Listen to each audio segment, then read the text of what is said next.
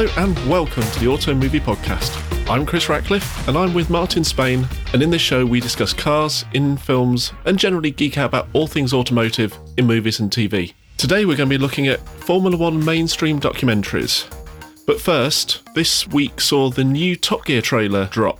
This is the new lineup of Chris Harris, Paddy McGuinness and Freddie Flintoff, and it was a 1 minute long montage of what we can expect from the new lineup. Martin, what did you think? Meh. I am worried that this is just going to be three lads having fun, being lads, and with some tangential car content. And I realise that sounds exactly like old Top Gear with Clarkson, Hammond and May, but theirs was rooted in a deep love for the automobile. However silly their stuff got. From the trailer, it feels like some producer just went, right, what can we do that gets these three into the kind of mischief you would expect some 19-year-old lads out on a stag do would do? I know exactly what you mean. I've been rewatching some of the old Chris Harris, Rory and Matt LeBlanc episodes and features, and I think it all comes down to chemistry, and it all comes down to them trying to find their own feet. And I can't not watch, but I'm really, really hoping it's as much fun as it looks like they have making it. That's the thing. You're right about chemistry. If they have chemistry, it almost doesn't matter that it's a bit laddish and maybe cars have taken more of a backseat. If they've got chemistry, it's going to work. I feel it's a teeny bit of a shame Chris Harris was getting good chemistry with Matt LeBlanc towards the end of that show's run. They never seemed to gel as a trio. They tried to force it, and in that last series they just cut Rory Reid out altogether. If it's the chemistry that works, then perhaps it's going to be a big hit. I don't know. We'll wait and see. We've also had announcements of 2 new documentaries in the works. The first one is a documentary simply called Schumacher, looking at the life and work of Michael Schumacher, done by the same production team who did a documentary about Boris Becker, and it's got the blessing of his family, his management, it's got their involvement. And I'm looking forward to it. I think it could be a good living tribute for somebody who's vanished off the F1 scene a bit, obviously in horrific, tragic circumstances. But I think it's nice to have a film like this in the works while he's still with us, frankly. I'm really hoping it won't be an obituary, if you see what I mean. Yeah, I think that's fair. He never made himself available to the UK press or the UK Formula One journalists that did TV work. So we really haven't seen much of Michael Schumacher outside of the competitive environment. He just closed himself off to that. So this is probably going to be full of home movie stuff, early stuff from his time doing Le Mans with Mercedes.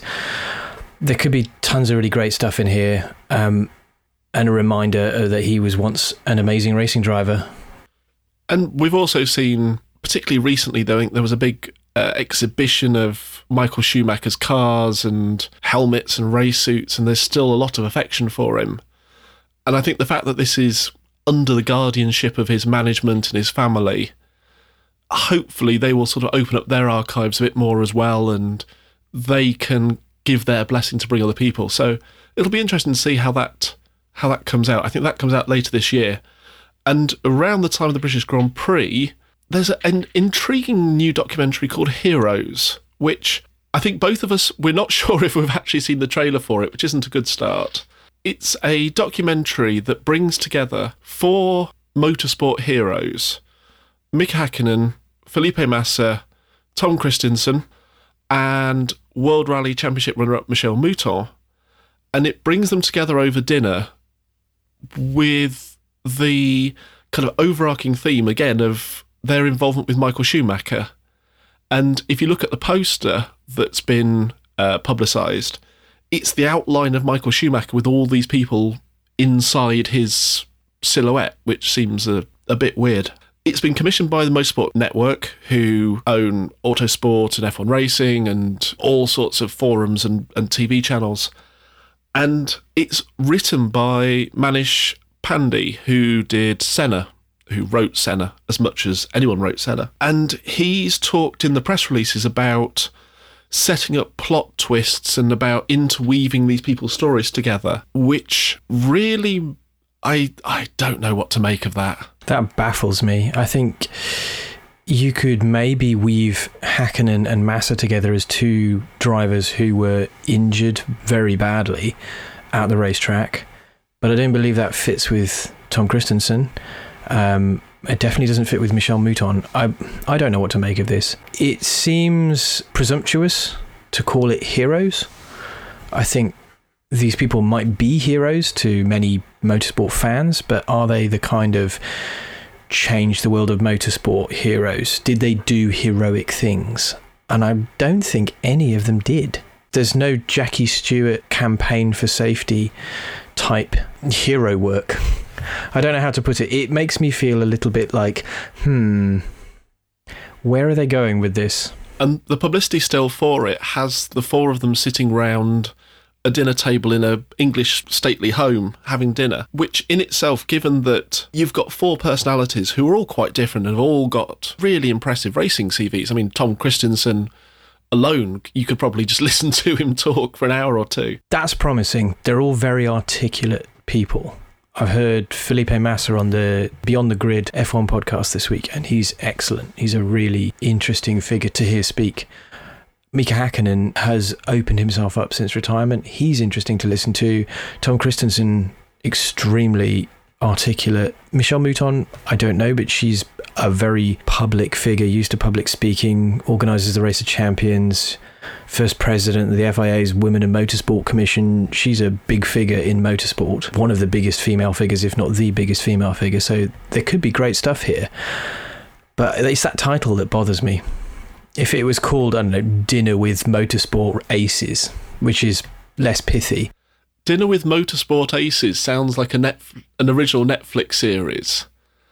And I think that could be really fun. It's almost like comedians in cars getting coffee. It's, you know, Jason Plato at a burger van on the A38 talking motorsport.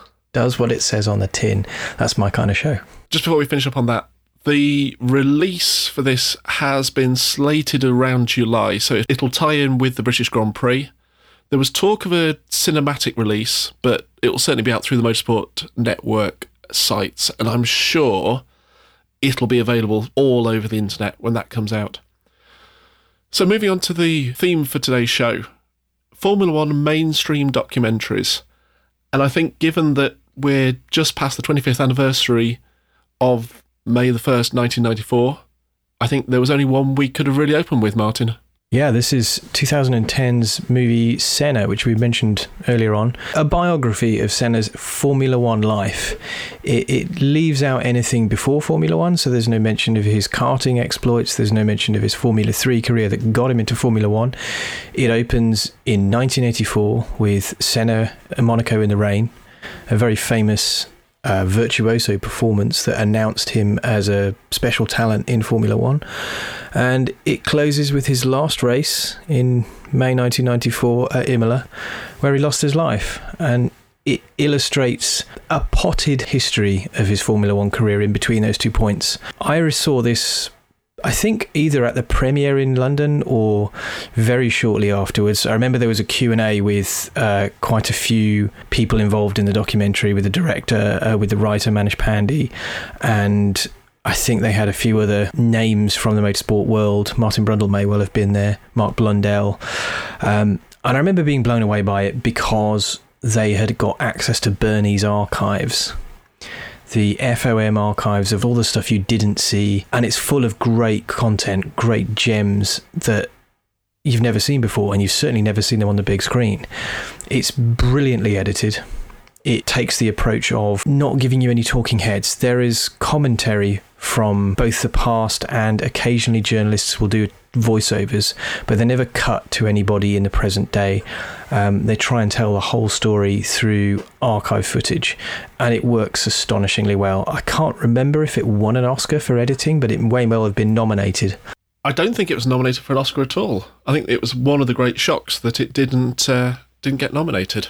That's very surprising. I think it may have got a BAFTA or an Emmy or something, because the editing on it is a work of art to go through that much footage and construct any kind of coherent narrative without relying on a narrator or lots of voiceovers and title cards and so on. They do lean on some commentators and journalists, but there are a very select few. Richard Williams, who is a well-known UK Formula One journalist, provides a lot of background, as do a couple of other journalists, one from the US, but they don't get access to quite a few names you'd expect to hear. I think because everyone was a little suspicious of the project at the start and they weren't able to get people interested, possibly, or everyone just steered away because they thought it might be exploitative in some way. They had the blessing of the Senna family. Senna's sister Vivian was involved and made sure that they did right by Ayrton, I think, in her eyes, and they got a bunch of family archive footage as a result, which really interweaves between Formula One seasons, because this is a tale of seasons. You see the 1984 performance in Monaco, then a very small sliver of him at Lotus in 1985, winning in Estoril, first ever Formula One win. They gloss over the somewhat questionable tactics Senna used to get out of his Tolman contract in 1984 and move to Lotus. They don't mention that he blocked Derek Warwick from joining him at Lotus. They then forget about Lotus altogether, and the next thing you know, blink and you'll miss it, it's 1988. And the sort of intervening Lotus years are glossed over quickly because there were a lot of pole positions and very few race wins. So they jump ahead to 1988, the start of the famous Senna and Prost conflict that basically comes to define the middle part of the movie. And I think it's here where lots of people watching it have problems with the film. It's called Senna, it's not called Prost, and so the story tells an entirely one-sided view of what happened. It's Senna, the magician, doing brilliant things, and then evil calculating Prost, the Frenchman, with his mate Jean-Marie Balestre, the head of the FIA, who run Formula One, negotiating behind the scenes to do things that would put Senna at a disadvantage, to change the rules so that Senna is unable to win a championship. You miss some of the stuff that Senna did that wasn't so good, like weaving Prost nearly into the wall. They do cover him famously taking Prost out in 1990 at Suzuka, where Senna just aims his car at Prost's, crashes into the side of him, first corner, race over, title over, Senna wins. There's no attempt to add any other opinions other than Senna's own one.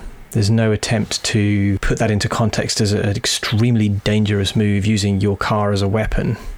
It's a thing that happened, and because we've all seen how bad Prost is, it's fair, it's justified, and Senna gets his own back. Do you think there's an element of it's Senna's story told from Senna's perspective?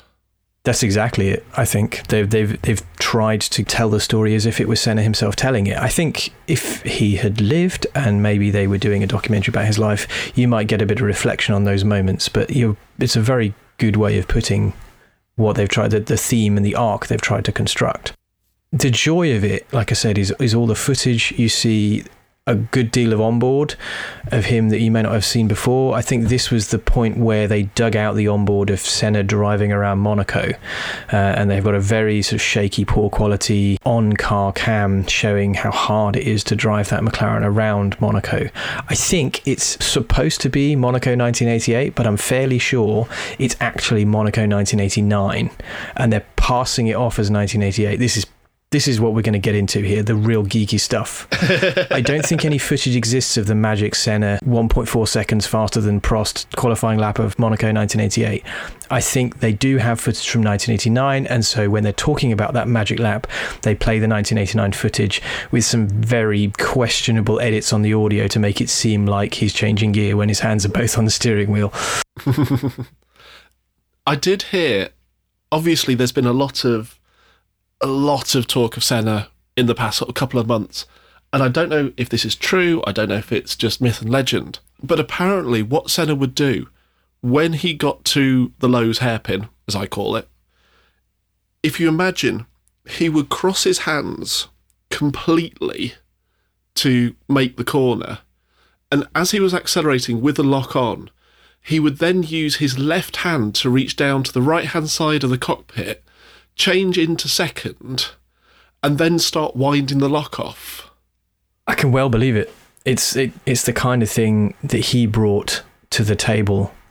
I think the other famous thing is the sort of blipping the throttle, jabbing the throttle with his foot, which you can actually see him doing in the onboard camera of him driving a Honda NSX in Suzuka, where you've got to watch him doing it. Now, that's a naturally aspirated car, so the effect is less, but apparently the whole idea of jabbing the throttle mid-corner was to keep the keep the turbo spinning, keep the boost level up so that you had less lag when you got out of the corner, and also, push the car to the grip slip as you go around the corner.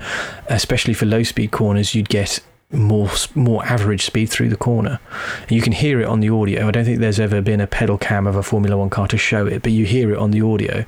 So it really wouldn't surprise me if he were doing really cool, clever stuff like that no one else had really thought to do.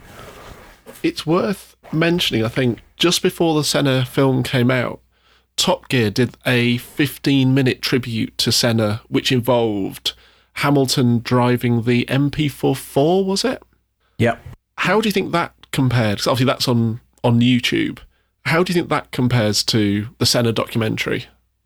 I've watched them both recently. I rewatched Senna for this podcast, and then I rewatched the Top Gear thing. And honestly, for all that I've just said, Senna does an amazing job with the editing. I think the Top Gear documentary does a better job, a more rounded job of describing who Senna was as a racing driver. Because they're able to speak to his contemporaries, they have Jeremy Clarkson sits down with Martin Brundle going through some of this footage, and you get Brundle, who raced against Senna in Formula 3 and then again in Formula 1. He gives you a far more honest insight into what Senna was like as a racing driver, not necessarily as a man, but as a racing driver. And they're able to show a little more of Senna's character. It's a beautifully done piece. It's really, really well done, and it works very well with the contrast between Senna himself and then Senna's number one fan in modern F1, Lewis Hamilton, looking very young and fresh-faced. This must have been 2008? 2009. Yeah. So 2009, he's just won his first world title. He's still wearing a yellow helmet in tribute to his motorsport hero. And he gives you a little bit of honest insight into Lewis Hamilton, the Senna fan, when he describes how he could tell you exactly where he was when he heard that Senna died. And he says to Clarkson, I could take you there right now, which is just a wonderful little off-the-cuff bit of genuine Lewis Hamilton that you don't see that much now. He's much more curated in the way he presents himself. You see it every now and then, but that was just a lovely little off-the-cuff thing that gives you an insight into he's genuinely a Senna fan. He's not doing it because he thinks you should be a Senna fan because he was a great driver. He's genuinely a fan of him, and he's so happy to drive that MP44 around Silverstone. It sounds great. It's really odd, it's really odd to see Lewis shoulders out of a car, arms straight, with a straight steering wheel that isn't covered in buttons and displays. It's really odd to think of him changing gear around the corners. And I think there were two things that were really missing for me from Senna. One was the Donington lap, which the producers have said that the quality just wasn't good enough and they couldn't include it, which, given some of the footage they included from Monaco, I think was probably a little bit rich. The other was the lack of talking about, and I think they were probably too late to talk to Sid Watkins, because there was a great contrast with Senna, that he was a humanitarian and that he was interested in people, and we see it to an extent when he sees Martin Donnelly's crash, which is shocking when you see that up on the big screen. But one of the clips, I think, that really, even now just talking about it, sort of gives me goosebumps, is the clip of, I think, Eric Comas when he crashes in the Ligier. And they play it over the end credits or an end montage in Senna.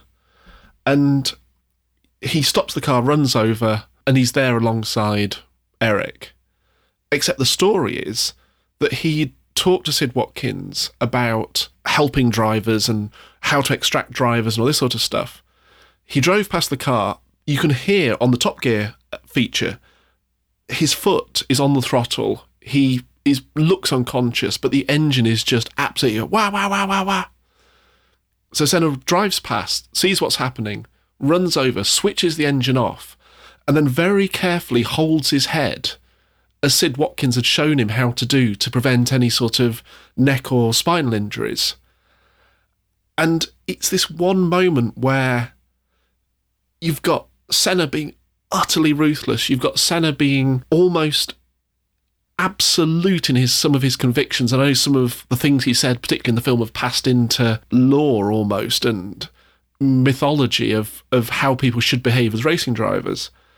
But I think it's really sad that it misses out more of what he was like around people that needed help and what his foundation has done since and that sort of thing.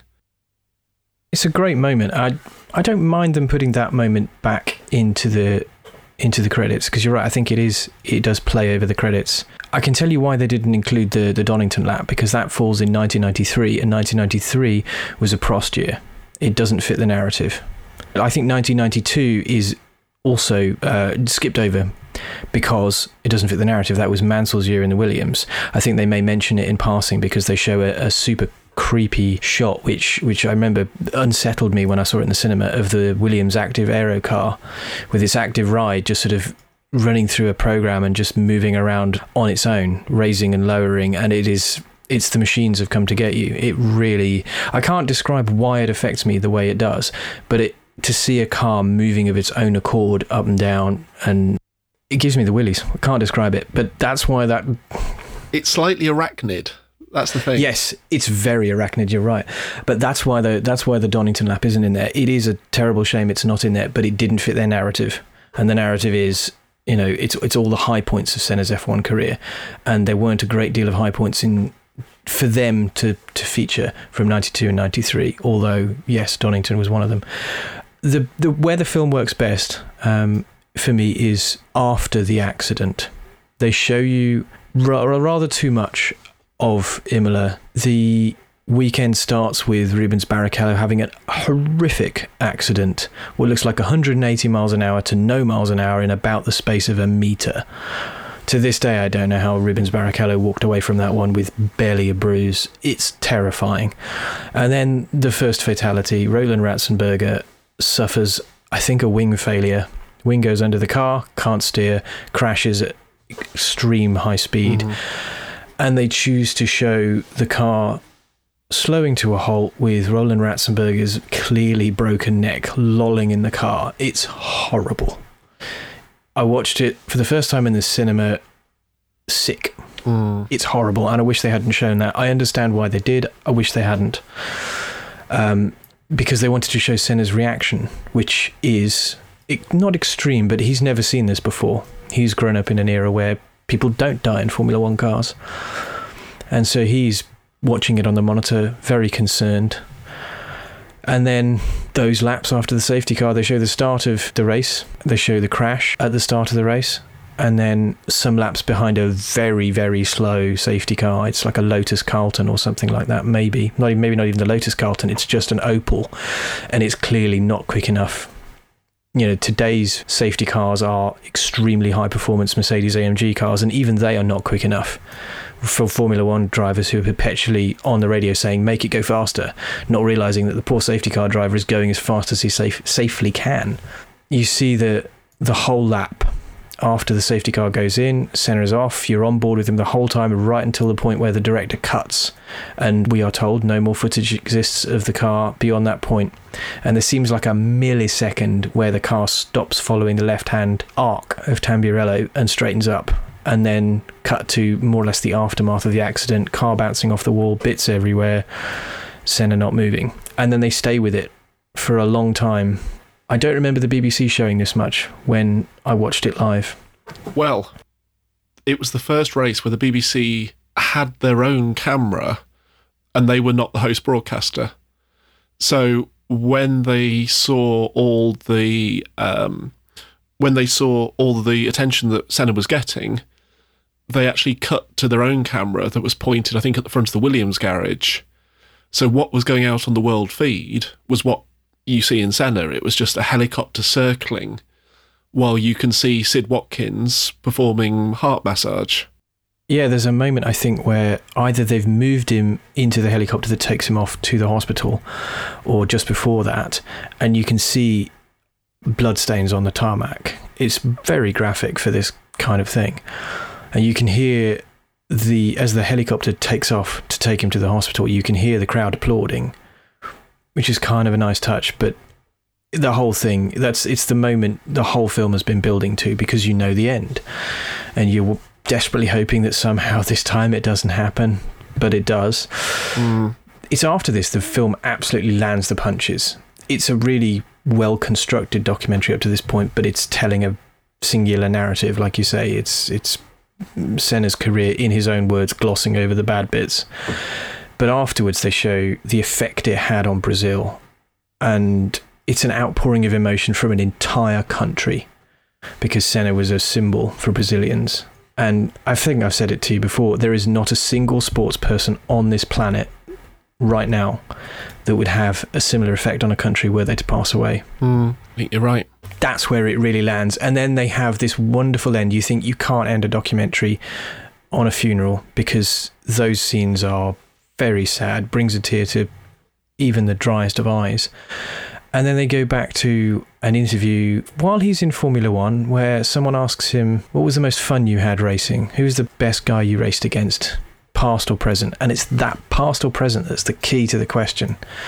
Because Senna then goes off back into his karting days, racing against a guy called Terry Fullerton, because no money, it's just racing for racing's sake. And he really enjoyed racing against him because he was really, really good, and he was presumably very hard to beat. So when you did beat him, it's very satisfying. And it's a wonderful note to end what could otherwise have been a really downbeat ending. They managed to find something that encapsulates what they want to make the documentary about, the love of racing.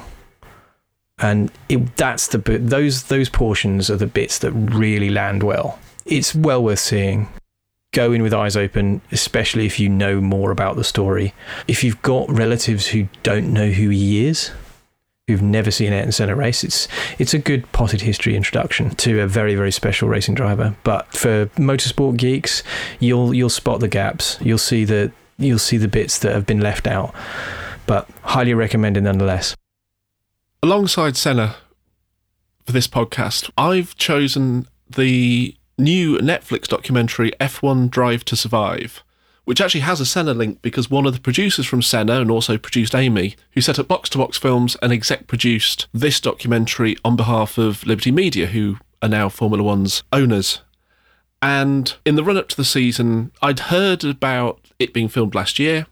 I saw the trailers in the run-up to this season, and I thought, okay, this is going to be something that is broad and is mainstream, and is to try and draw a new audience to Formula One. As somebody who's been watching Formula One for nearly 40 years, probably, oh God, I sound old, it's probably going to be too basic for me, and I was completely wrong. First of all, it's a really high-quality documentary. I don't think that the race feed is problematic, but cutting from the race feed to the stuff that they shoot, you can really tell the difference in quality. They have an amazing ability to get cameras into debriefs, into team meetings, into interviews with drivers where they get them to open up. And what they've done is they must have filmed so much stuff throughout the year that the story has kind of evolved as the themes of the year came to the fore. So this documentary itself is 10-part series. Each one's about half an hour, which is quite a good length to tell a story within. And also means you can binge watch the whole thing in a reasonable amount of time. Which is what I did. Yeah, it's what I did as well. I binged this in a day, I think. That's impressive. It does have that kind of let's see what's next action to it. What it does is each episode focuses on a particular story or a particular driver or a particular situation, but over the whole series it follows the race calendar. So the first episode is the run-up to and the race in Melbourne. The last one is Bahrain, and they pick out a few in between. And it has to be said up front that they're missing two teams. They're missing Mercedes and they're missing Ferrari. I think Toto Wolff was quoted as saying that they didn't want the distraction because obviously they're going for the championship. And I'm probably fairly sure that Ferrari said, if Mercedes aren't doing it, we aren't doing it either. So the perspective of the whole series becomes slightly odd. What it's not is a race-by-race recap. It's not like the DVD that you buy at the end of the year. It's stories around each race. So the actual result isn't really touched on, or who passed who, or anything like that. Instead, what you get is an episode where you've got the culmination of Daniel Ricciardo deciding to leave Red Bull and go to Renault, and you've got Renault deciding not to supply Red Bull anymore. So between those two, you've got one episode where at the start of it, neither decision's been made, and you see Daniel Ricciardo talking to his manager. You see discussions going on between the Red Bull senior management.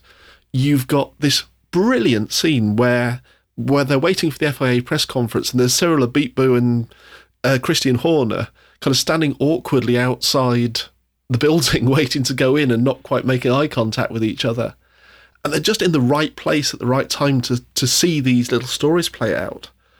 And even the ability to get drivers to open up and the teams to open up to allow them into these situations. The one I was watching the other night in preparation for this in particular was when Force India went bust, spoiler alert, and got bought out by Lawrence Stroll.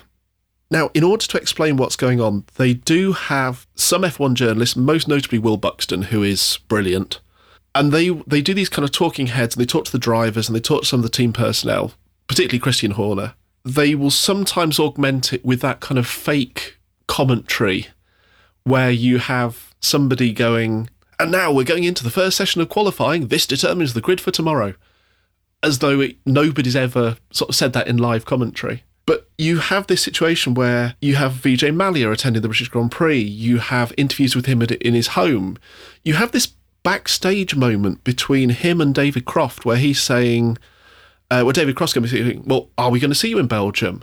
And Vijay Mallya's like, absolutely, the team's not for sale, we'll be there, it's all fine. And literally the next card on the screen is 3 weeks later, and it's him leaving court, having been wound up by Sergio Perez. And there is a moment where all of this is going on, and you have a camera crew from a documentary following in Otmar Safnauer, the team principal, into a staff meeting, and as he's walking in, it's him and the administrator, and he turns to the administrator and says, are we going to make payroll, and has the question about pensions been sorted out? And this is as he's walking in to tell the staff that the team is going into administration. And to have a camera crew at that point, to have Claire Williams in another episode open up and say, sometimes I wake up and I don't know if I'm the right person to do this job.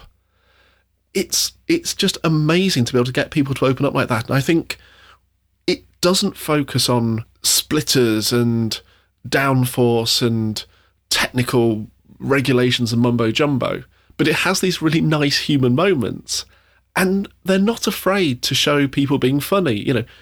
There's a moment with Nico Hülkenberg where they're asking what he thinks about Haas, and he just absolutely deadpans it to camera going, who are they? They're the American F1 team. There's an American F1 team? Yeah. Oh.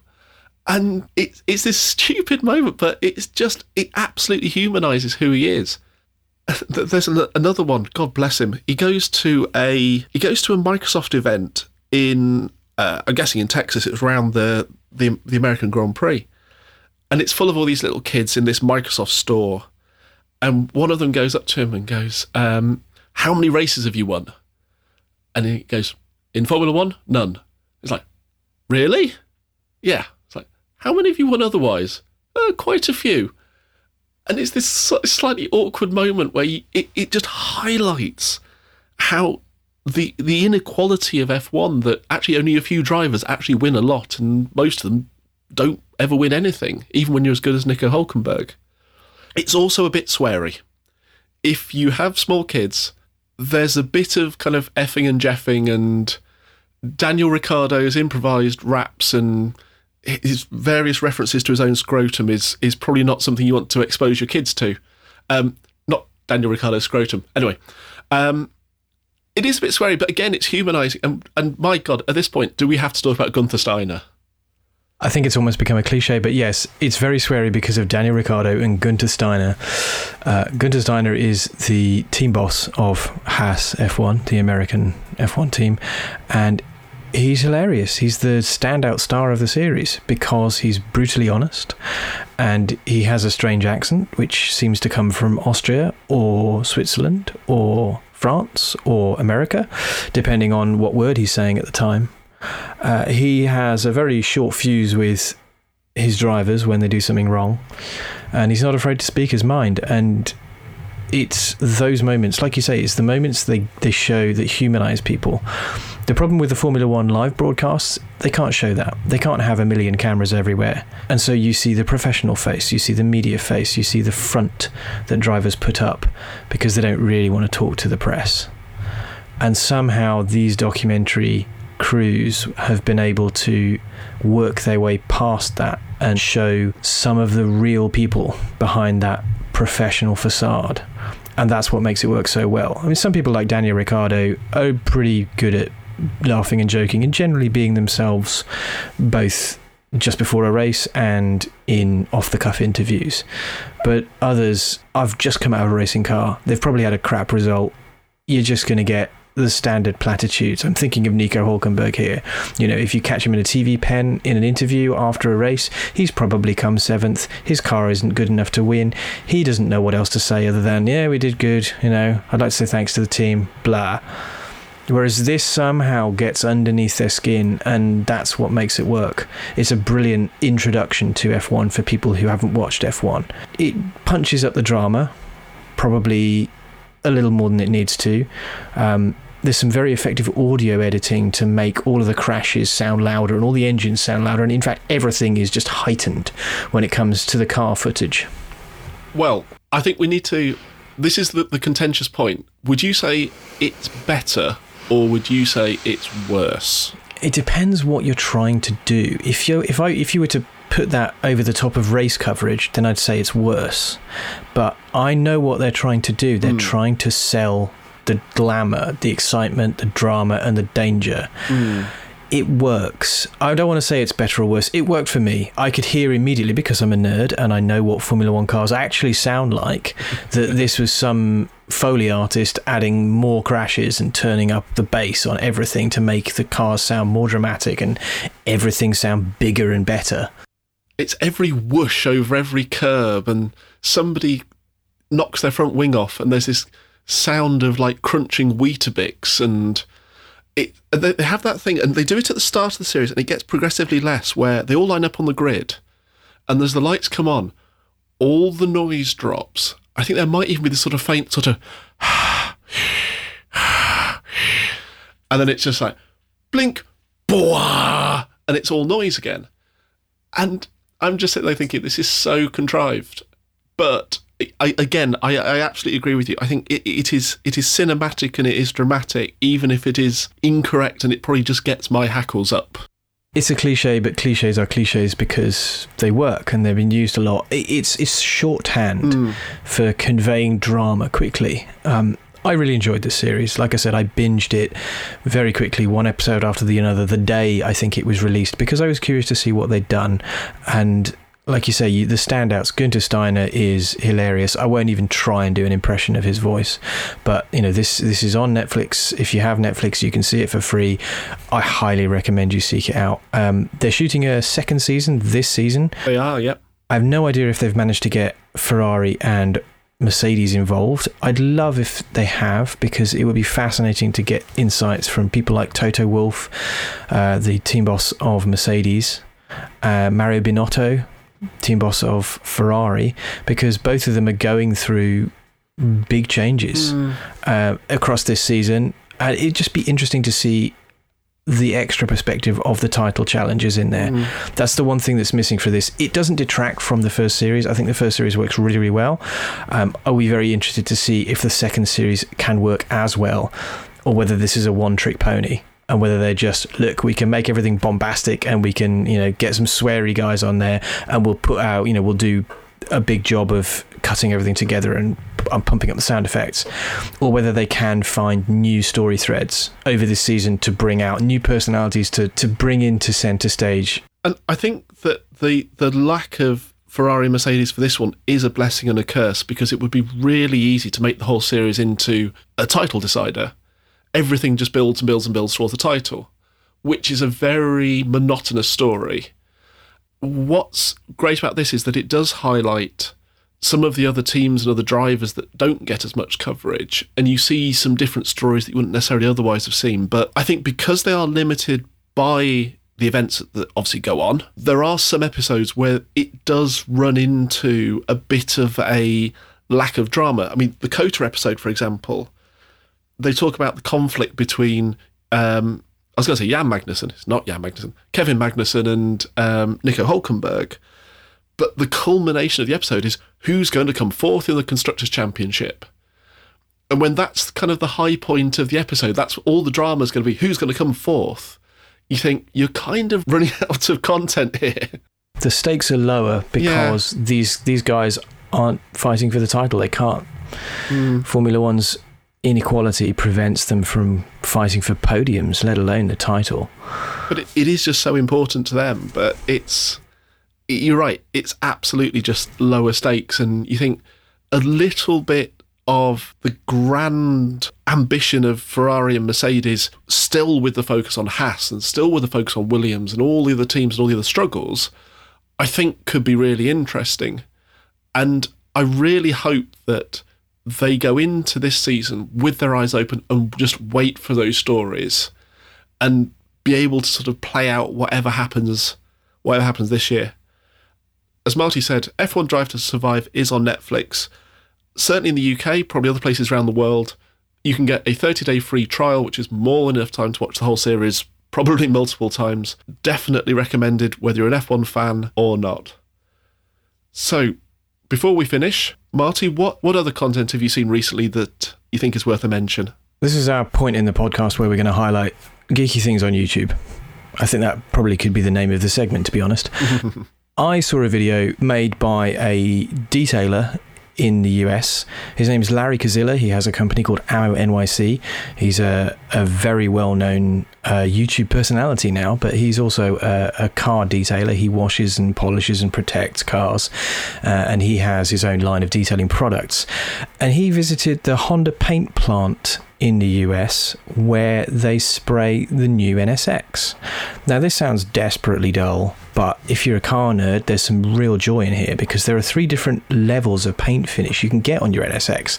There's like a baseline one, which is 2 coats of paint and then some clear coat and then some more clear coat. I'm generalizing, I can't remember the details, but he goes over with the Honda techs each step in the paint process, because he wants to understand how thick the paint is on there, so that when he's detailing these kinds of cars, how much he's got to work with to remove scratches and blemishes and so on. If you buy the top end paint finish for your Honda NSX, which is something like an $8,000 option, you're not going to see any blemishes, because the level of OCD that the paint team go into to make sure the panel is perfect and the base coat is perfect and the next coat is perfect and any imperfections get sent back. It's a fascinating insight into how a very top level paint finish is achieved, and how a massive OEM can produce just a flawless finish on their cars. And it's very interesting if you are a fan of the kind of the Discovery Mega Factories documentaries where you see how a car is built, because this will bring you sort of towards the end of the process. The car is mostly built, but it shows you in very much tiny OCD obsessive detail how a car is painted, which I found really interesting, because I like the idea of detailing. I have OCD. It's really worth seeking out. It's on YouTube. I think the title is Ammo NYC at the Honda paint plant. We'll put the link to the YouTube video in the show notes, but if you're a detailing obsessive, you got to see this.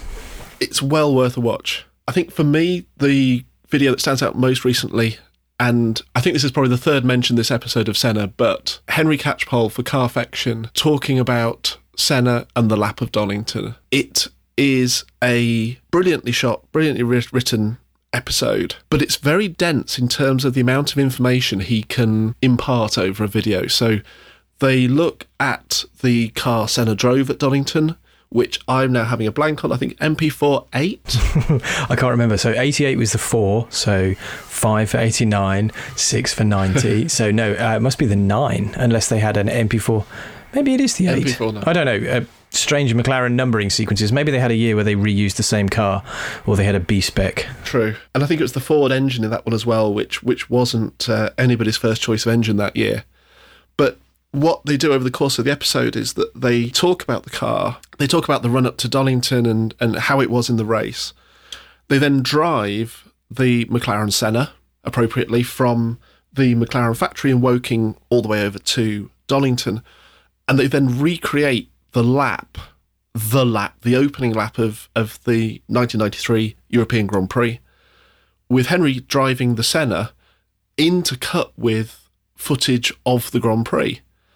And it's a really good retelling of that lap, almost in slow motion, explaining and describing every moment and every movement of the car and where every pass took place. And it really, I think, brings to life that lap in a way that just watching it from the outside, you don't get the same sense. And I think the whole thing, it really is a nice package of everything that went into that lap. There's also, if you watch or listen to the latest episode of For the Love of Cars, they actually talk about it as well. And they shot all the Donington track stuff in an hour, which you'd never guess. And they've just done a really, really good job of putting together one really neat package of new, interesting, original content. And God bless Liberty for actually licensing that footage as well, because I think intercutting between the two, not just having a lap of Donington, but having Henry recreate the lap and have the real footage cut back and forth, I think really just brings the whole thing together and is just a lovely, lovely piece of filmmaking that is something new in addition to everything else that's gone before. So highly recommend it. Again, as Marty said, we'll put the link to both of these in the show notes. And that's it for this episode. If you think we've got it right, if you think we've got it wrong, share your thoughts and opinions with us on Twitter at AutoMoviePod, or on our Automovie Facebook page, or email us comments@automoviepodcast.com.